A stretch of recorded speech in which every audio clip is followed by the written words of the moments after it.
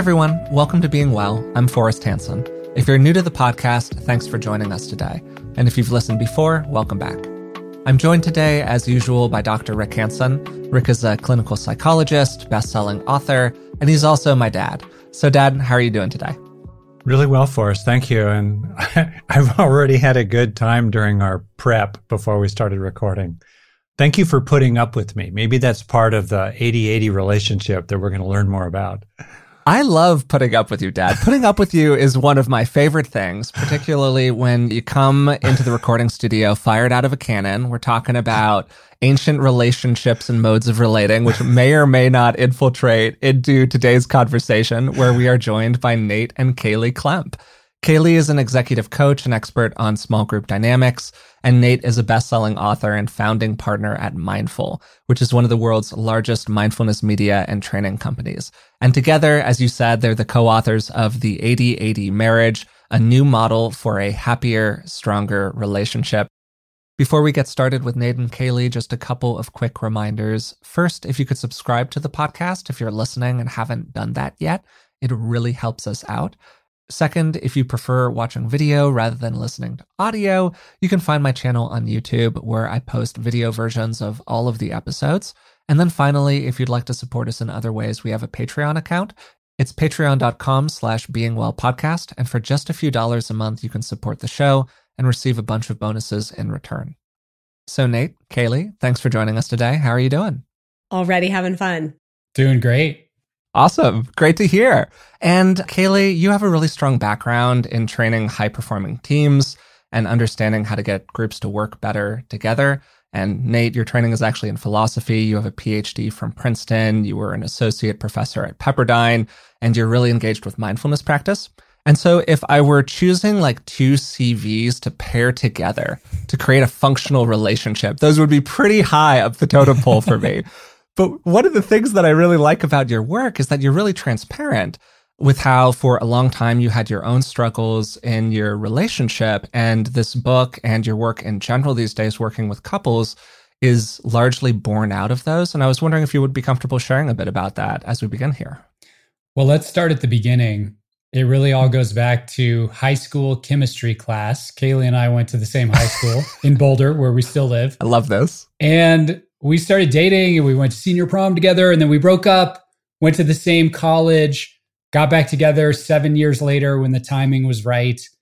And so it all started in this kind of like Instagram-worthy Cinderella way. It was like the perfect love story. And of course, we got married a couple of years after we got back together in our 20s. And then a series of events happened that really rocked us. So I was finishing my PhD, which Rick, and for anybody else who's done this knows, like it's kind of like a strange battle, an inner battle to see if you can make it to the end of that process. I also had a serious bike accident at the time.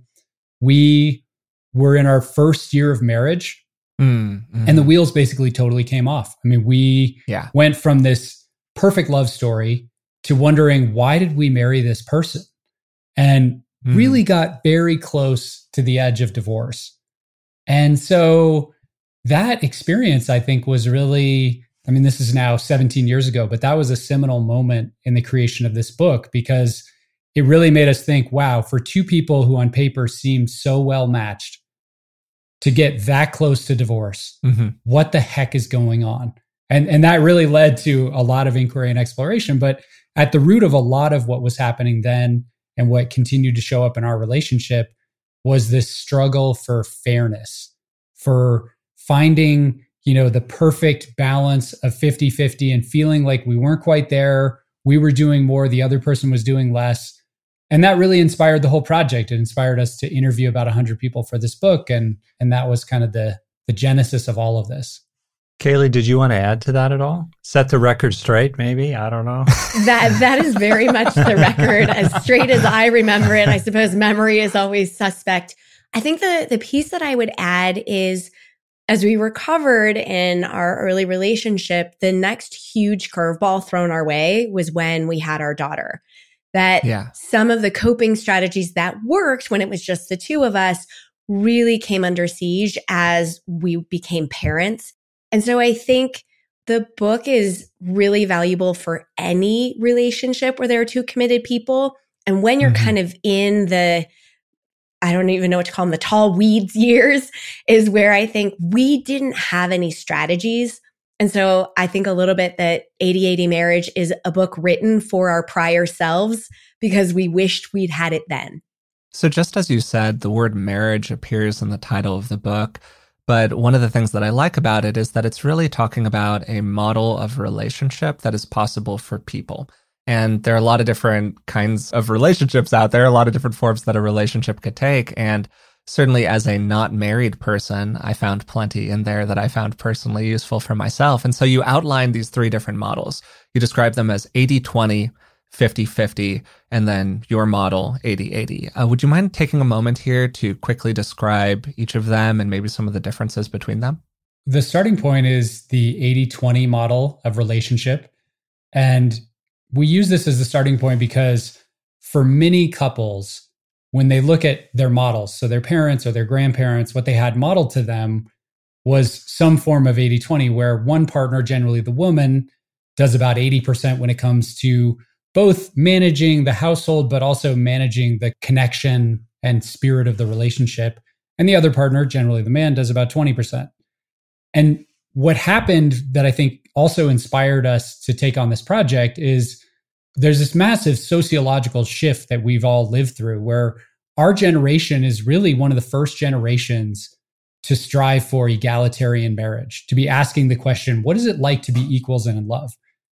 In the 80/20 model, that's not really the question. It's a model based on inequality with some virtues, but it's looking back, it's not the ideal structure.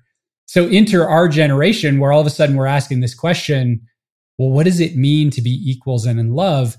The default answer to that question, which is the answer we came up with, and when we interviewed couples, it's like the central struggle of many couples now, is to say, well, we can be equals by trying to make everything perfectly 50/50 fair.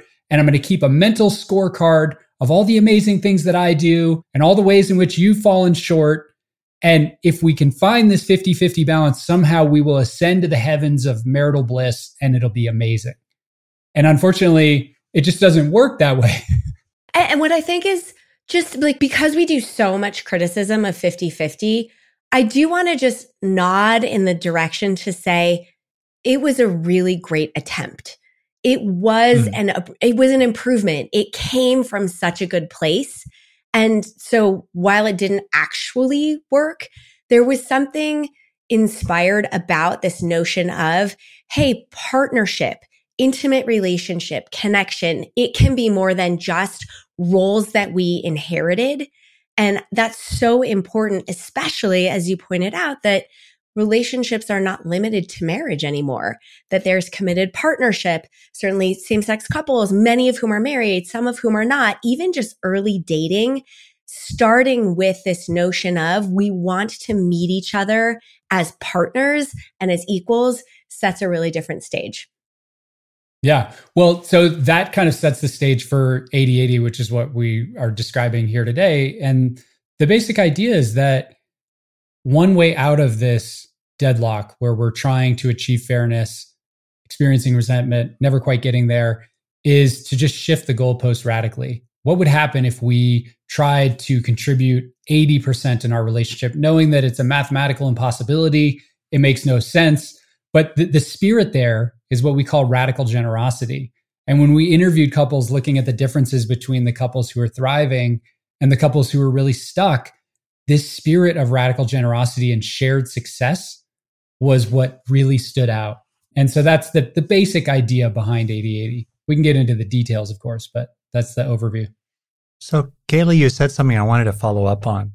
So now let's say we're talking about couples. And the general principle, of course, as Forrest points out, of 80/80 could apply to two people sitting next to each other in different cubicles in a corporation, right? They both lean in toward taking that extra step. We're leaning into their own generosity without a lot of really, really narrow scorekeeping, while paying attention over the long haul, obviously, to issues of equity and fairness and so forth. So if I'm understanding this in the home, now we have a couple of some kind in a home, and there are home tasks There are parenting tasks or housework tasks. There are different kinds of tasks. And then there are relationship tasks, as well as sort of the executive responsibility for the relationship, holding the relationship in one's mind. So I'm just trying to get at, if we really narrowly look at the 80-80 flow that's focused on the relationship itself, distinct from how people balance different workloads of different kinds, all right?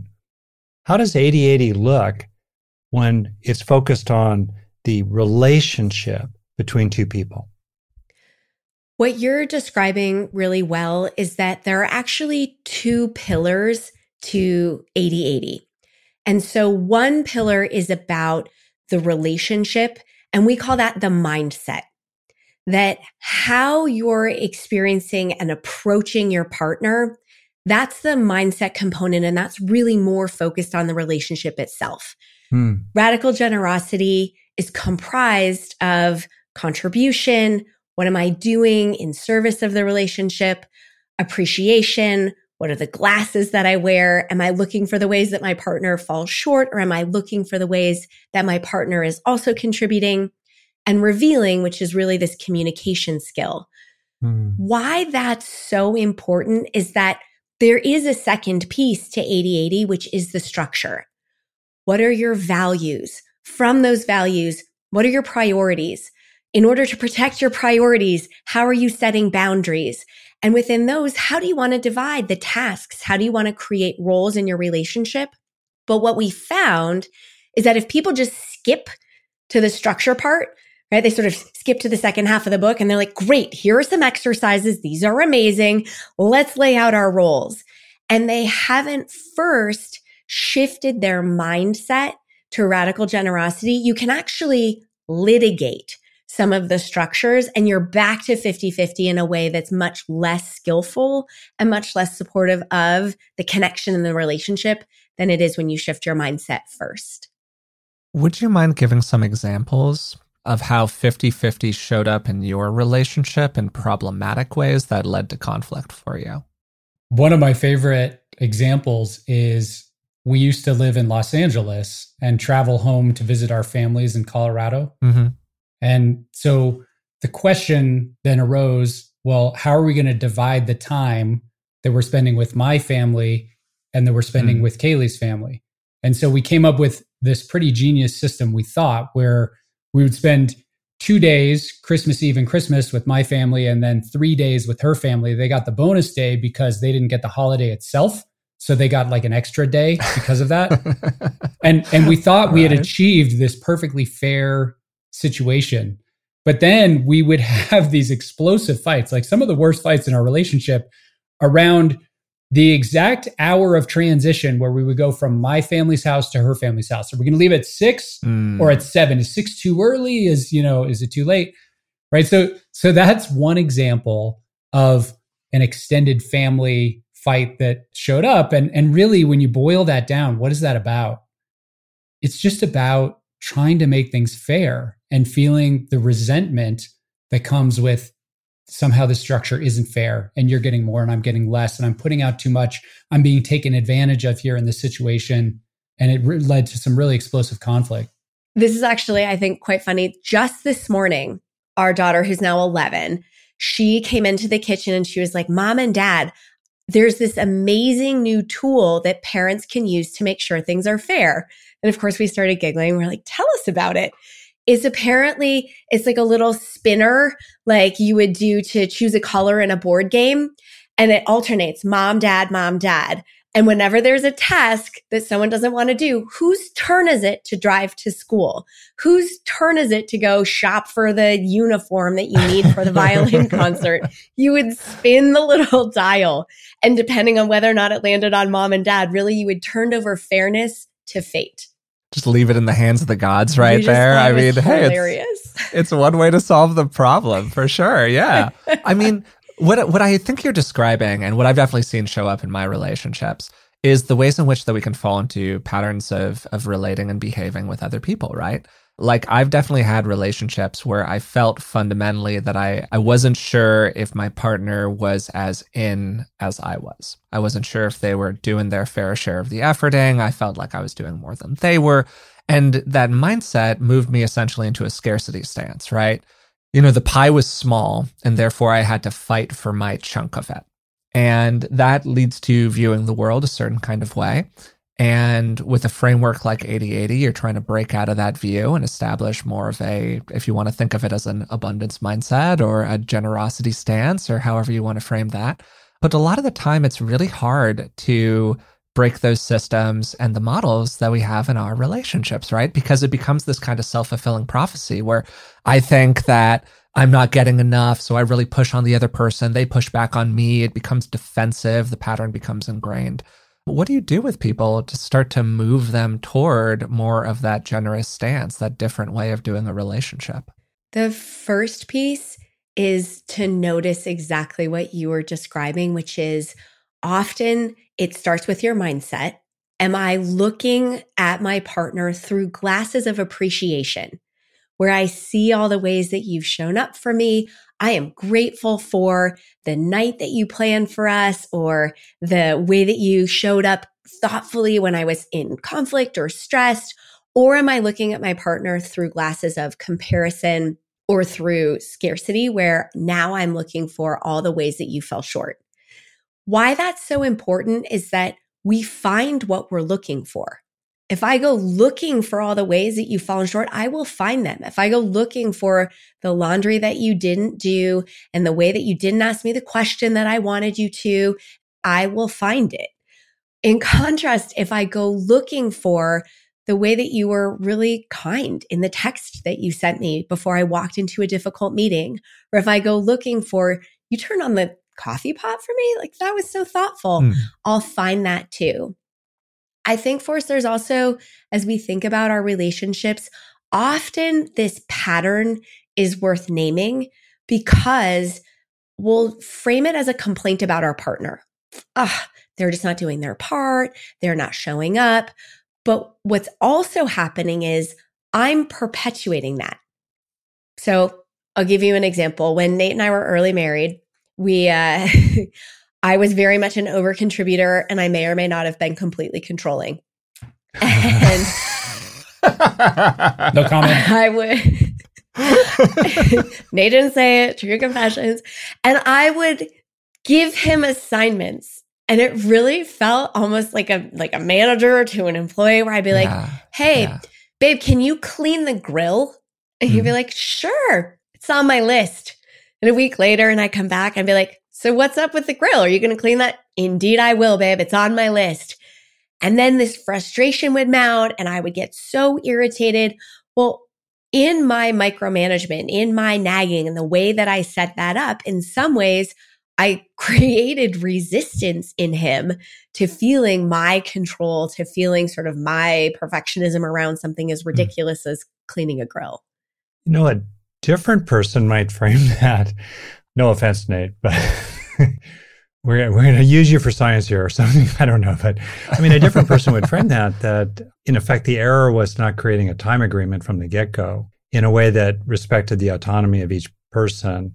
And then presuming there was a time agreement, which in this case there wasn't, then the issue is the other person didn't keep the time agreement. And since we already are implicitly talking about gender, so many women in heterosexual relationships complain that their partner just does not take their agreements or word as seriously at home as they do at work. So it's a more substantial issue. And so maybe the 80/80 frame is a way into resolving that kind of thing. It's certainly a way into starting the conversation. And it's also a way into shifting the expectation, because a lot of this, I think, also comes from there's a historical legacy that often just clouds the way that roles completely unconsciously get divided. That most couples enter into a relationship and they don't have any sort of thoughtful conversation about who's going to do what, where do different talents lie, where do different interests lie. And all of a sudden, there's a completely uneven set of things that folks are doing. And so it becomes this notion of nagging or delegation or whatever it is. And it's a really interesting check. I did it for myself where I started looking at all the things that I was doing and I asked myself, why am I doing this? And the answer was often, because my mom did. And as we sort of interrogated that answer, that wasn't really a very good one. Nate, I'd love to hear from you too. Yeah, I mean, I think the big theme here is that there's this fundamental shift that's possible from having everything happen by accident and having everything that happens, the structures be unconscious, to creating more intention and bringing in consciousness. And I think if there's one shift that we can make in relationships that has the power to really change the underlying culture of the relationship, it's that. Because as Kaley said, people tend to fall into roles and the various structures of their relationship totally by accident. So making that shift where we start to look more intentionally at these structures. I mean, one example is roles. When we would ask couples in our interviews, how did you determine the roles in your relationship? Who does what? They would almost all say some version of, I don't know, we just kind of winged it, which is the approach most couples take. There are a few exceptions that we came across, actually largely same-sex couples. But, you know, there's an alternative to this winged approach, which is a more intentional approach where we sort of live by design instead of by accident. One thing I really like about it, what you're saying is the we frame. It's a we frame. And there's also, you know, in effect, a calling to personal responsibility. And underlying it all, and I'm reflecting on both your backgrounds, certainly what I know of yours, Nate, this underlying valuing of a kind of unbounded generosity as what is arising like a wellspring within us and flowing outward that feeds us along the way, actually, in ways that are really quite profound. I think that generosity, appreciation, which I think ties into gratitude. And Rick, I'm reminded of I think it was your first book, Buddha's Brain. That was my second one. The second. Actually, our first one. Yeah, go on. But I'll tell you about the first one because it's very relevant here too. Go on. 2010, I'm in a yoga class in Venice Beach, California, and the person next to me says, have you read Buddha's Brain? And I was like, oh, I got to go out and get this book. So this is now 12 years later. And one of the things that I loved about that book and your work in general is this reminder to take in the good and the power of gratitude and the power of savoring that gratitude. And so, you know, just really simple things like that simple practice, Kaley and I do it before we go to bed every night. It takes 30 seconds. So it's not time consuming. It's not difficult to do. And yet we end the day in this totally different mind space. And so I think that's one of the things I've learned from you, Rick, and your work, but it's I think very powerful here as well, is just like sprinkling the day in your relationship with these moments where you're touching back to something like contribution and generosity or appreciation.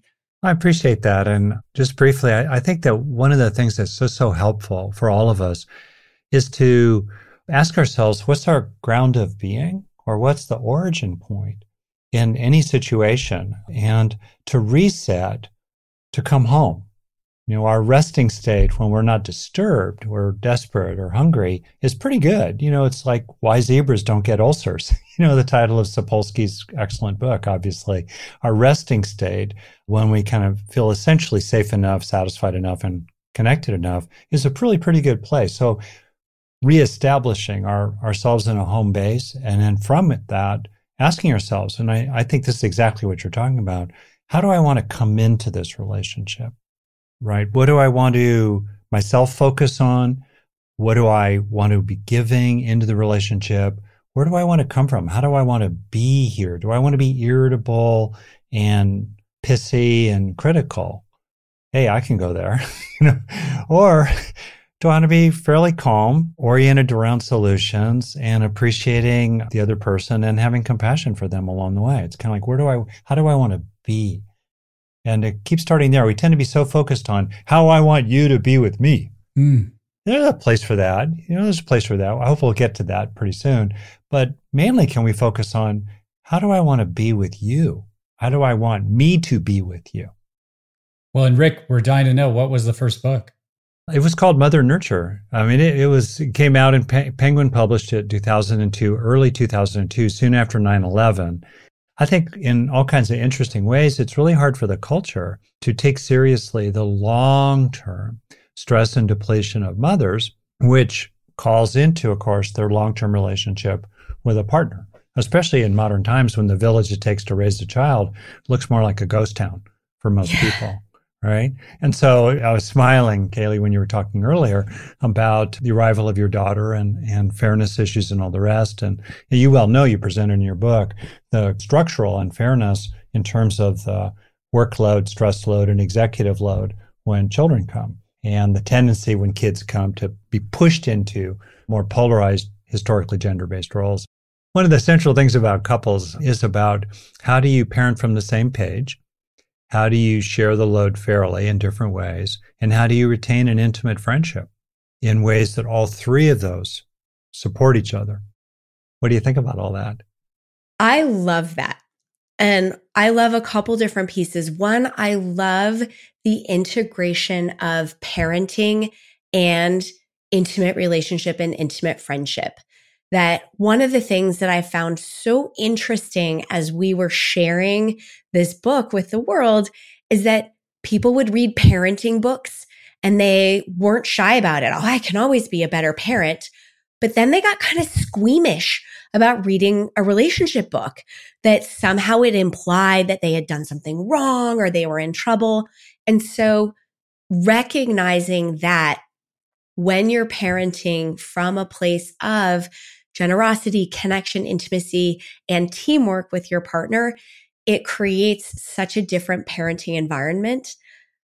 I also love this teamwork aspect, that the second piece of 80/80 really builds on that, this notion of shared success. And I think recognizing that it is a departure from how many of us were raised. Nate and I have had this conversation several times, that each of us was in many ways groomed to be individually successful. Get good grades in high school, take advanced classes, go to an elite university, get a great job, go to graduate school. It's somewhere prestigious, be amazing on your own. And then we got married and all of a sudden there was just like, and now be a team. And there was no training, there was no playbook. And it was pretty challenging to really understand how to shift from individual success to shared success. And one of the most powerful things that we've done in our relationship was we went so far as to name our team. I recognize that this is too cheesy for some, but we've actually found it really powerful that we named our team Kajona. So it's the K-A from Kaley, it's Joe for our daughter, and then the N-A from Nate. And we'll have different conversations because, as a great for instance, when our daughter went to kindergarten, what was best for me was for Nate to meet the bus and have his workday be done at 3. And what was best for Nate was for me to meet the bus at 3:00 and for my workday to be done. And so we couldn't have the conversation. We were in completely opposite directions. When we asked the question, well, what's best for Kajona? Then we could have that team, we shared success dialogue. And I think the answer often surprises us. What did you come up with? Or did you just use the spinner? At the time, when we really thought about, okay, what's best for us, not what's best for me and what's best for you, it just made sense for me to actually pull back a little bit at work and be there at the bus. And as a child, I was actually a latchkey kid. So, I would go home and I had no parents there. And that experience was so formative for me that I got to the point of being a parent. And that was one of my main priorities. I want to be there at the bus. And so that was our solution. But it's a version of a conversation that we've had now. I mean, it's kind of a looping conversation because life changes and stages of life change and careers change and circumstances change. So what we find is that these kinds of shared success conversations are just like a continual process. There's no end point. It's just kind of keeping up with the dynamic change of life. There is such a cool and valuable reframe in what you were saying there, because you went from, okay, which of us has to show up at 3:00 to what is actually in alignment with my deeper values. And so you went to an emotional place, right? You went, hey, this is my experience when I was younger. This is what happened to me. And I really don't want that to happen to my daughter. And what a different place from which to answer that question. You get to the same place. You're showing up at 3:00. Yeah. But the whole stance of it is radically different. And so I think that that's just a really important thing to kind of like pull out there for a second, that just that orientation change completely changes how you relate to the problem solving aspect of the whole thing. Yeah. And I think that's a really important point, that you can have the same outcome where it's from a place of, fine, you know what? I'll be the one to take the hit this time, but next time you have to cut back, right? And you can imagine what life looks like. I'm still there at 3:15, but I'm not as present for my daughter. I'm living in just like deep resentment with Kaley, that's going to show up in all sorts of other ways. So it sounds trivial to shift the conversation from me to we, but it's actually like something for us that made all the difference. If you're like me, you've probably started to pay closer attention to your long-term health as you've aged. Turning 35 was a bit of a wake-up call for me, and I'm always looking for good sources of information, because it's often really difficult to separate fact from fiction when it comes to our physical health. We had Dr. Tim Spector on the podcast a few years ago. He's a professor of genetic epidemiology and the scientific co-founder at Zoe. And the Zoe Science and Nutrition podcast is truly one of the best resources out there when it comes to this stuff. With the help of world-leading scientists, they help you make smarter health choices every week. And you don't have to just take my word for it.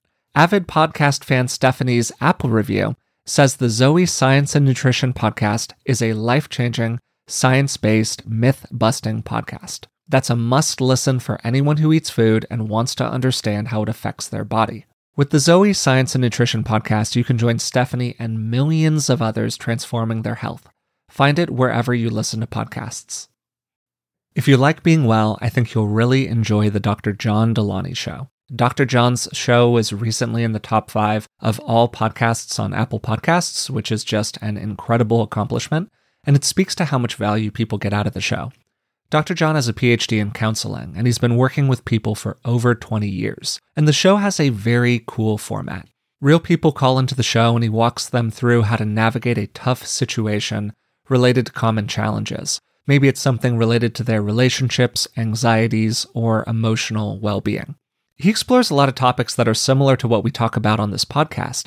But while we can sometimes be pretty theoretical in nature, the format of John's show just creates a lot of directness and practicality to it. I think it's actually a really nice complement to what we do here on Being Well. No matter what you're going through, the Dr. John Deloney Show is here for you. And if you ever need some advice, you know who to call. Listen to the Dr. John Deloney Show wherever you get your podcasts, or follow the link on our website. This episode is sponsored by BetterHelp. What would you do if you had an extra hour in your day? We're all looking for more time, but time for what? It's easy to waste time doing the things that don't really matter, and it can sometimes feel like we never have time for what does. Learning what we really value and making it a priority in our lives is something therapy can help us with. As you probably already know, I'm a huge believer in the power of therapy, and working with a therapist has made a huge difference in my life. If you're thinking of starting therapy, give BetterHelp a try. It's entirely online and designed to be convenient, flexible, and suited to your schedule. Just fill out a brief questionnaire to get matched with a licensed therapist, and you can switch therapists at any time for no additional charge. Learn to make time for what makes you happy with BetterHelp. Visit betterhelp.com/beingwell today to get 10% off your first month. That's BetterHelp, HELP.com/beingwell. So a lot of the things that both of you have named so far are just valuable skills on their own, right? It is a valuable skill to have a fundamental stance of generosity. It's a valuable skill to be able to take in the good. It's really useful to think about the ways in which we contribute to the problems that we have in life, including our relational problems, all of that. Like, these are just useful general skills. But a lot of the framework, I can imagine somebody listening thinking this, that you're describing only kind of works if you have real shared buy-in. And there are probably people who are listening to this right now who are thinking something to the extent of, well, 80-80 sounds great, but I am desperately trying to get 30 from my partner right now, and I'm struggling for every ounce of that 30. So the whole premise of this, like, I don't know how to access that in my own life. I'm sure you've bumped into that a lot in talking to people, and I'm wondering what you think about that. It showed up certainly a lot in our interviews. It also, in some ways, had some flavors in our early relationship. As we think about what happens when a partner is really under contributing in the relationship, the tool that we think is the most helpful is reveal and request, which is the ability to say to our partner, hey, what I'm noticing is whatever it might be. I'm noticing that every activity that our kiddo signs up for, I'm responsible to source, to drive to figure out carpool's full, and to do all of the logistics behind. And then to make a request, I would love some help with that. A couple things about this are essential. One is the tone with which it's made is a huge deal. This is sort of back to our mindset piece that if I show up with my partner with like, I can't believe that you haven't driven Junior to soccer one time, probably what I'm going to get back is resentment or defensiveness. And if I show up with the request the way that I did it the first time, it's really interesting. People who we've suggested this to initially are pretty skeptical. They're like, there is no way. Obviously, you haven't met my partner. There's no chance that's going to work. We say, just give it a try, see what happens. And the number of times that the person on the other side says some version of, I had no idea that that was even going on, is really interesting and powerful, where there is a willingness, they just didn't know. And there's actually some really interesting cognitive biases that back this up. Part of it's availability bias. I am highly aware of all of the things that I am doing, but the things that Nate's doing they're kind of invisible to me. I often miss them, but I'll know every single time, whatever it is, I arrange a play date, I send the birthday card, I do the dishes, I, order Instacart. I know all of those, but I actually have zero idea how many hours Nate spent on the phone trying to figure out how to renew our insurance, right? Like, those are really interesting missing pieces of data. And so back to this situation where somebody's like, cool, I'm in, my partner is maybe not in, start with a request and see what happens.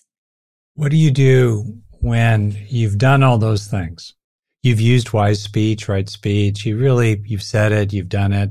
And as you, I think, present in your book, and it's so interesting to realize that 20 years ago when I wrote Mother Nurture with a physician and a clinical nutritionist, the latter of whom was my wife, right?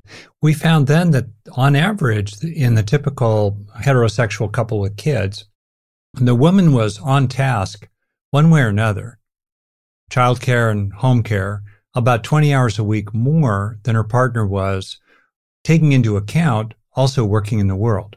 So just total time on task. And it's really easy to get there. You presented similar findings now 20 years later. This still adds up to about an 18-hour differential on average per week. And it's important to realize that for every partner like Nate, or frankly myself, every guy who's actually pulling their weight, that means that it really pushes some situations where the discrepancy is on the order of 30 plus hours a week. It's really a big deal. And not just the time load, but also the stress load. Classically, he's grinding through the paperwork or mowing the lawn. She's doing high stress sibling quarrel management or other kinds of things, and they're much more stressful. So long story short, what do you do when you've put it out there and your partner either basically says, I make more money than you do and counts for more, so I need to mellow out watching ESPN while you take care of the kids and do the dishes, or the person says, Yeah, it's a great idea, but they just keep not delivering the goods. Sometimes, and we did this also, it's also useful just to make really explicit what isn't happening. So Nate and I sat down and we had 2 sheets of paper and we just wrote out all the things that we were doing. And as we wrote them all on sheets of paper, it was important to also include emotional labor, which is what you were just describing, Rick. One of those places that is invisible. It's navigating the complexity of siblings or who's needing help at school or realizing that who gets invited and where they sit at Thanksgiving is something that actually requires forethought. Just capturing all of that so that you could look at it with data. Because our own data sets are not actually very reliable at all because of availability bias, because of overestimation, where as hard as something feels is as much as I'll count it. I think about it sort of like Calvin and Hobbes doing push-ups, where you count like 1 to 1,000 because that's how it feels versus 1, 2, 3. Once you have the data set, then you can also make decisions. What things are we doing that don't need to be done? And that takes us back to a conversation about values and about priorities. That often if I'm responding to every request that's made to me as though it's important to me, I will feel overwhelmed. Versus sometimes we look at the list and say, turns out we're not going to do that. What things could be outsourced, particularly if you're in a financial situation where someone is using finances as a reason to not do something. That I've sat with couples before where somebody said, listen, I would prefer to put in an extra hour or 2 at the office or at work or doing whatever it is and never clean my own bathroom again. Brilliant. Let's make that trade. But if they never have the conversation, then one person just feels resentful that they're cleaning the bathroom while the other person is putting in time at work. And both of them are quote unquote right. It's just taking them further apart than closer together. Maybe this is just my relationships, but I think this is other people's relationships too. There's often a hidden subtext that exists inside of our relationships, and it typically comes back to power and power dynamics.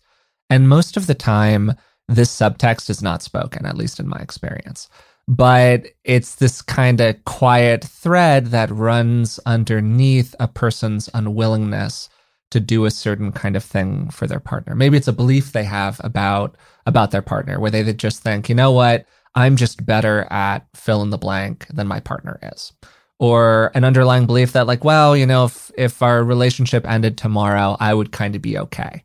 And so what happens is you have power infiltrate the relationship, where one person makes considerably more money than the other. One person is considerably more confident that if the relationship ended tomorrow, they would be able to find another partner than the other person, or whatever else. And a lot of the time, these things, of course, travel together. You got issues of social status, which can really infect a relationship. My personal view is that it's pretty challenging for a relationship to survive a significant long-term power imbalance. So something needs to happen to get the couple onto a relative stance of equality with each other, even if that equality isn't going for 80 rather than going for 50 together, right? Because if one of the partners just feels like, you know what, end of the day, I'm kind of doing the work, I'm making the money, and, you know, screw this, like that's a recipe for divorce, right? Or it's a recipe for the relationship ending. And those unspoken, like, power contentions are often just like a major force inside of a relationship. And I'm wondering how you work with people, A, to get them more comfortable, just like with the reality that power is a thing, and B, to actually start talking about this stuff. You've named something really essential, which is that power in many relationships operates in the background as this invisible force, sort of like gravity. It has a huge effect on the relationship, but nobody can really see it. And so therefore it's kind of hard to name. And so the first step, I think, is recognizing where and how power is already showing up. So we had this fascinating conversation where there was a woman who made more money than her husband. And she did sort of what you were describing, sort of in the, hey, nobody's allowed to know, but because I make more money than my partner, I choose where we go on vacation because it's my money. And so I choose. And once that became explicit, where they said, oh, hey, so we're using money to determine joy for our family. Is that really a trade that we want to make? Or recognizing that, one person would show up with power in other situations where they might control how the household runs. And so they control the flow of information, and somebody's left in the dark. And so they're making mistakes. Making that explicit and noticing what the unintended, usually, consequence of that is really helpful, because then at least you're no longer playing with an invisible force. What we've also found is that structure is really useful to help bring power into balance. It isn't that then every single member of a couple is going to make exactly equal dollar amounts, or that every single partner is going to do exactly the same things. That's not realistic. But having structure allows you to then be able to balance it with each other so that it works. Specifically about money, we talk about how having a budget is really useful so that it doesn't feel like, gosh, I feel kind of squeamish. Am I spending his money? And so being explicit, and two, some structure helps create more balance. I don't know the exact right way to articulate this, so this might come out a little bit messy. But basically, I think that they're like what you're describing, a frank conversation about finances that leads to an actionable point of, okay, we're going to work together to create a budget. That sounds great. It's a thing that most couples should do, probably if they're in an established relationship where there's some sharing of finances. And also, it's terrifying for a lot of people. So there is this systemic problem that is being created because there is an unwillingness to face the core contention, which is that like we're spending money differently, or that we have a different view about money, or there is that underlying power thing. Do you ever talk with couples about like just working through that pain point and getting like what you need to do, whether it's internally or externally, to like get to the ability to have that conversation? Yeah, I think that's really important to point out. And I think to a certain extent, that's why for some people, there are certain conversations, and money might be one of those in their relationship, where you need a little bit of external structure. So having a marriage counselor, having a coach can be extremely helpful, because there are certain conversations where if you do it together and it's too contentious, it'll just go off the rails and you can create even more problems for yourself. But I think if you do feel like you can have that conversation together, there are two things. One, the edge of your comfort zone is sort of like where growth can really is possible in relationships. All of these tools, like shifting to contribution and appreciation and having these conversations about power, they're all somehow running against our ordinary habits. And as a result, they're uncomfortable. And there's a part of us that doesn't want to feel that. So just that ability to sort of stay cool in the midst of discomfort, that's thing one.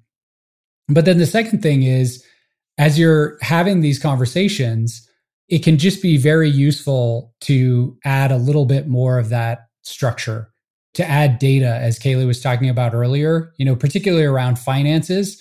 We have found that some of our most explosive fights come when we're arguing about these really vague numbers that we think we understand, but we really don't understand. And often the resolution is actually as simple as building a spreadsheet where we're looking at actual data and we can say, oh yeah, this is actually how much we're spending. And the answer almost reveals itself in those situations. I think there's a range also of situations. In other words, some couples just take a nudge. I'm also a longtime psychotherapist, and people come to me when they're in real trouble. And so there's that aspect. And so I'm thinking that different things are necessary with different levels of issues, of course. And I'm still very struck by the situation in which there is an inequity at just the basic level on the order of 15, 20 hours a week, particularly when children come along. And when that is the case, let's say, even if you foreground what's actually happening, one of the most useful things I would have couples do is to track their time, each of them, carefully to the quarter hour over one whole week, and then sum across different categories to come up with the grand total. it's always revelatory for people. And because it exposes, like you were saying earlier, the reveal aspect, Kaley, what's going on. But then, frankly, you start running into deeply ingrained habits that are also deeply supported by cultural models and expectations, and also, frankly, incentives that in which one partner kind of just doesn't want to budge or just doesn't want to put the effort in. And then I'm thinking, okay, we've gotten to that point where one partner really has found their way into a ground of being that's very much like I think you, Nate, were describing, heartfelt, open, not contentious. Okay, now you're in that ground of being. And second, from that ground of being, with the dignity and the gravity that comes from that ground of being, when it really is time to speak truth to power, it really is time to name what is in the room and to make a clear request. It's a request, it's not a demand, but there could be consequences if the request is not fulfilled. And there you are with the other person who basically just doesn't wanna, just ain't a gonna. And what do you do then, including in this frame they don't even buy the frame of the 80-80 relationship. And that's why they're in my office, right? Dragged, kicking and screaming usually. So anyway, what do you all do with a situation like that? Part of what you've named is that people express their actual sentiment through their living. And so words will take you to a certain point, and then actions and the results that you're creating in the world will show. If I say I'm bought into 80-80, but what I keep creating in the world is complete inequity and an unwillingness to do anything different, then we know what we're working with. What we describe in 80-80 marriage is that there's a distinction between a reluctant partner. This is what we were talking about earlier with Nate, where, gosh, I don't really know what to do, or I feel a little stuck, or I'm trying, but I don't really know. That is workable. An unwilling partner, which is what you've just described, gives the other person in the relationship a choice point. Much like Forrest, I am very much an optimist as it comes to relationships. I think in the abstract, I always want to land on the side of working it, staying together, sort of honoring the commitment. And yet there is an important moment where individuals in relationship get to choose, exactly as you were saying, Rick, from that ground of being, not from reactivity, but from a real place of, in order to honor myself, in order to honor this relationship, I can either choose to accept the inequity and stay with my own practice, recognizing my partner is not going to change, and this is an is, and all I determine is how I respond to it and whether my mindset can stay generous, appreciative, etc. Or I can choose to leave the relationship. And I think giving permission for there to be a choice point where I can say, this isn't working. Again, not like I'm making ultimatums or threats, but this is not working. And here are the options that I see. And if we can't come to that, then I'm going to make a different choice. I think that that's a great thing to emphasize also, frankly, where there are a lot of reasons that people stay in relationships.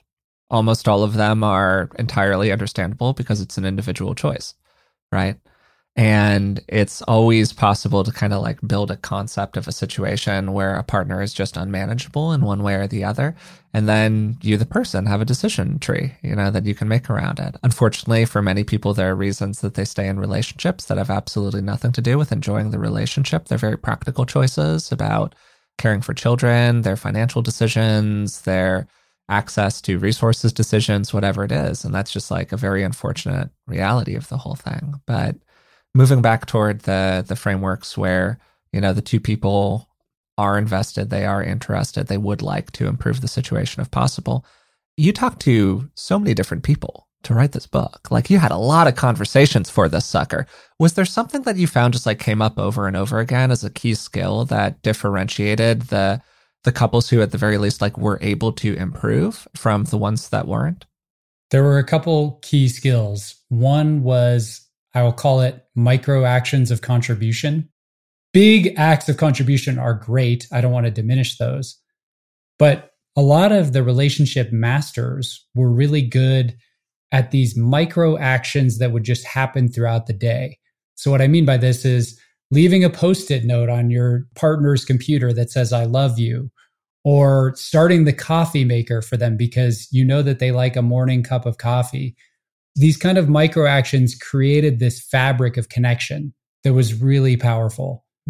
The other one, which we talked about a little bit, was appreciation. So flipping those habitual glasses that we wear in relationship where we're looking for all the things that our partner did wrong and seeing instead, what did my partner do today that's worthy of appreciation? And then actually expressing that.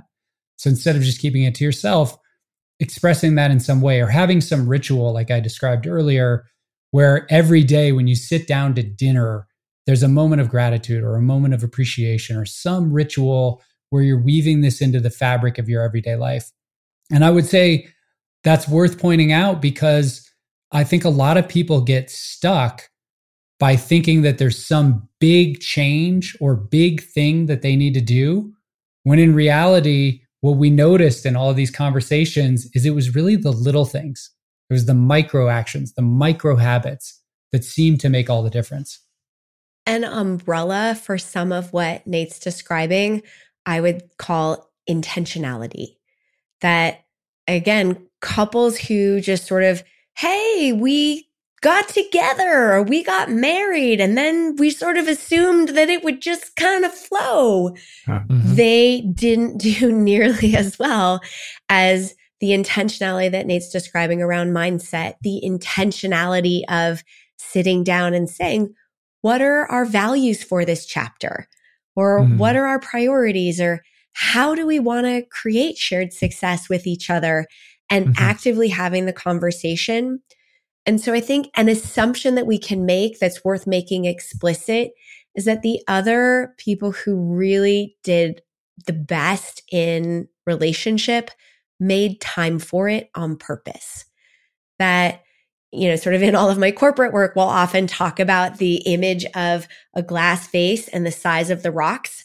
That if you put your big rocks in first and then the little rocks and then the gravel and then the sand, if your relationship gets sand status, like forget it. You will very rarely get to it. And so deciding, Nate and I are very, very committed that every weekend we go for a hike together. And so some people do date nights. Some people do like a quarterly, getaway. For us, it's every weekend, an hour, hour and a half on the trail together. That's time that, because we hold it as so precious, allows us to do these practices. As you're having those moments of connection, the fewer interruptions, the better, and no phones allowed. Well, I think that's a great point to end today's conversation on. So Nate, Kaley, thanks so much for joining us today. We had a great time doing this with you. Thank you. It was really fun. Thank you. Thank you so much. This was such a great conversation.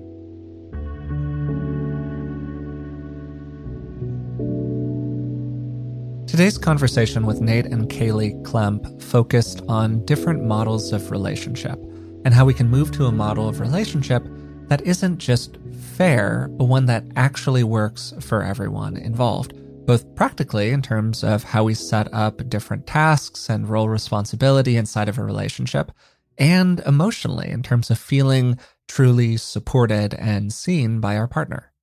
We began today's conversation by talking about Nate and Kaley's relationship and some of the struggles that they went through as a partnership early on, which were largely attached to a common model of relationship that exists these days, and it's the 50-50 relationship.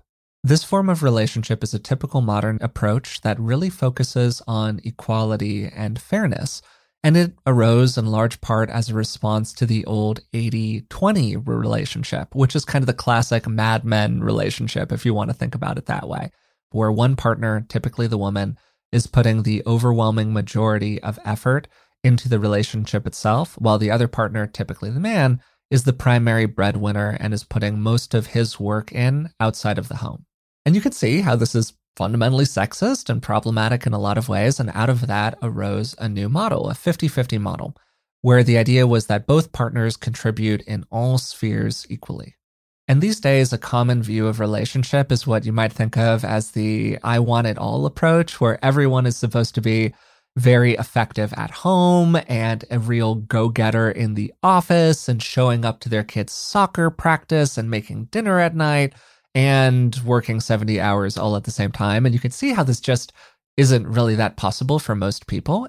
And one of the problems with this model is that when you have a tight pie of 100, any win for one person is kind of a loss for the other person.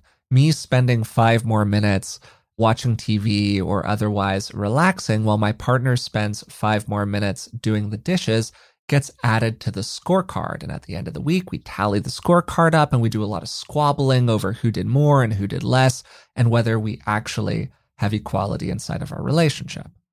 And so Nate and Kaley looked at this and went, wow, our relationship had all of these problems based on our squabbles over fairness, essentially. And so they tried to move from a fairness model, which is 50-50, to a generosity model, which is how they think of 80-80. And this can really help people move past the when you gain, I lose dynamic that can easily appear inside of 50-50 relationships. And it has this relentless focus on what's good for us, what's good for the team of our relationship, as opposed to narrowly what's good for me. And they emphasize how 80-80 comes down to 3 key factors. The first is what you do, that's your contribution. The second is what you see, that's appreciation. And then the third is what you say, which is how you can reveal the full truth of your experience while also having a lot of kindness and understanding in your heart toward the other person. And when I think back over the conversation, there were 2 big areas that I think kept on coming up over and over again. And the first area is the ways in which people can make a significant mindset shift or can just reorient themselves toward thinking about things a little bit differently. And I thought a great example of this was when Nate talked about his own values and his own desire to be supportive of his daughter's experience. And then all of a sudden, showing up for the bus at 3 p.m. was not about, okay, I've checked this task off of my sheet and now I can ask for something else from my wife. It was, no, this is a behavior that is in accordance with my real values. And the outcome is the same, but the feeling is radically different. So we've got that first arena of mindset. And the second arena, I think, just comes down to communication and effective communication and courage, really, being willing to brave a difficult and painful conversation with your partner, being willing to unearth some of the underlying power dynamics inside of the relationship that maybe both of you are uncomfortable with, but which exert this hidden influence over everything that goes on inside of the relationship. And those conversations are really hard, but they're also necessary because they move us out of an automatic relationship with our relationship. We just fall into a pattern of doing things a certain kind of way. Logan Ury, who I spoke to on the podcast in the past, I want to say that her title is something like the Director of Relationship Science or something like that at the dating app Hinge. It was a wonderful conversation. She refers to this as sliding, where people just like slide from one decision to another inside of their relationship, and moving from that sliding model to a real intentional choice model where things are the way that they are because we have collectively decided to make them that way. And one of the things that we spent a lot of time during the conversation talking about, because I think it's just a major issue, is what do you do when there is an actual imbalance inside of the relationship focused on effort?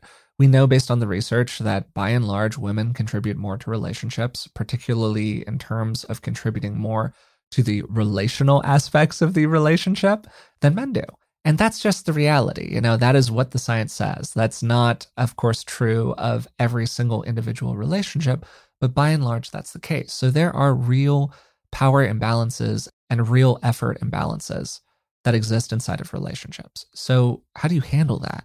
How do you handle a situation where one partner is really going for 80, but the other one is maybe at 40 if you're lucky? And we talked about a number of different things that people can do.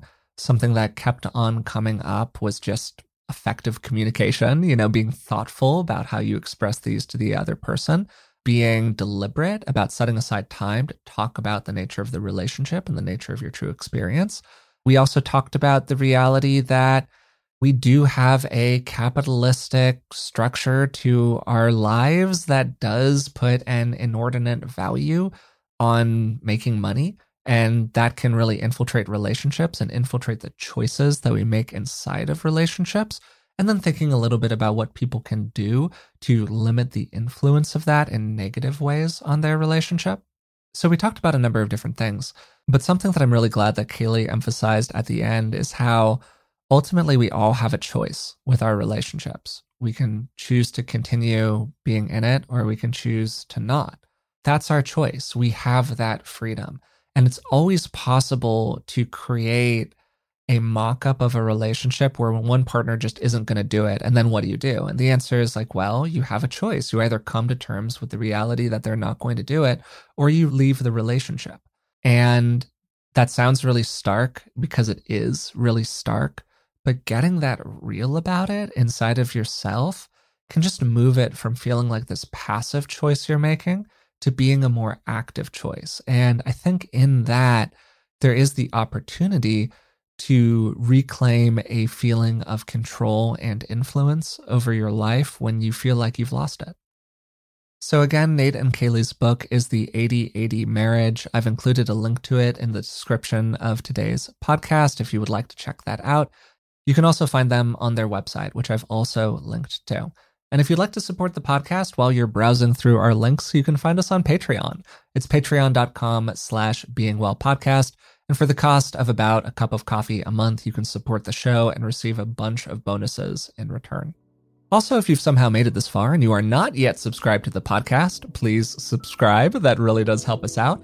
And hey, if you could leave a rating and a positive review of the podcast on iTunes or similar, that's also really great for us, and we truly appreciate it. Until next time, thanks for listening, and I'll talk to you soon.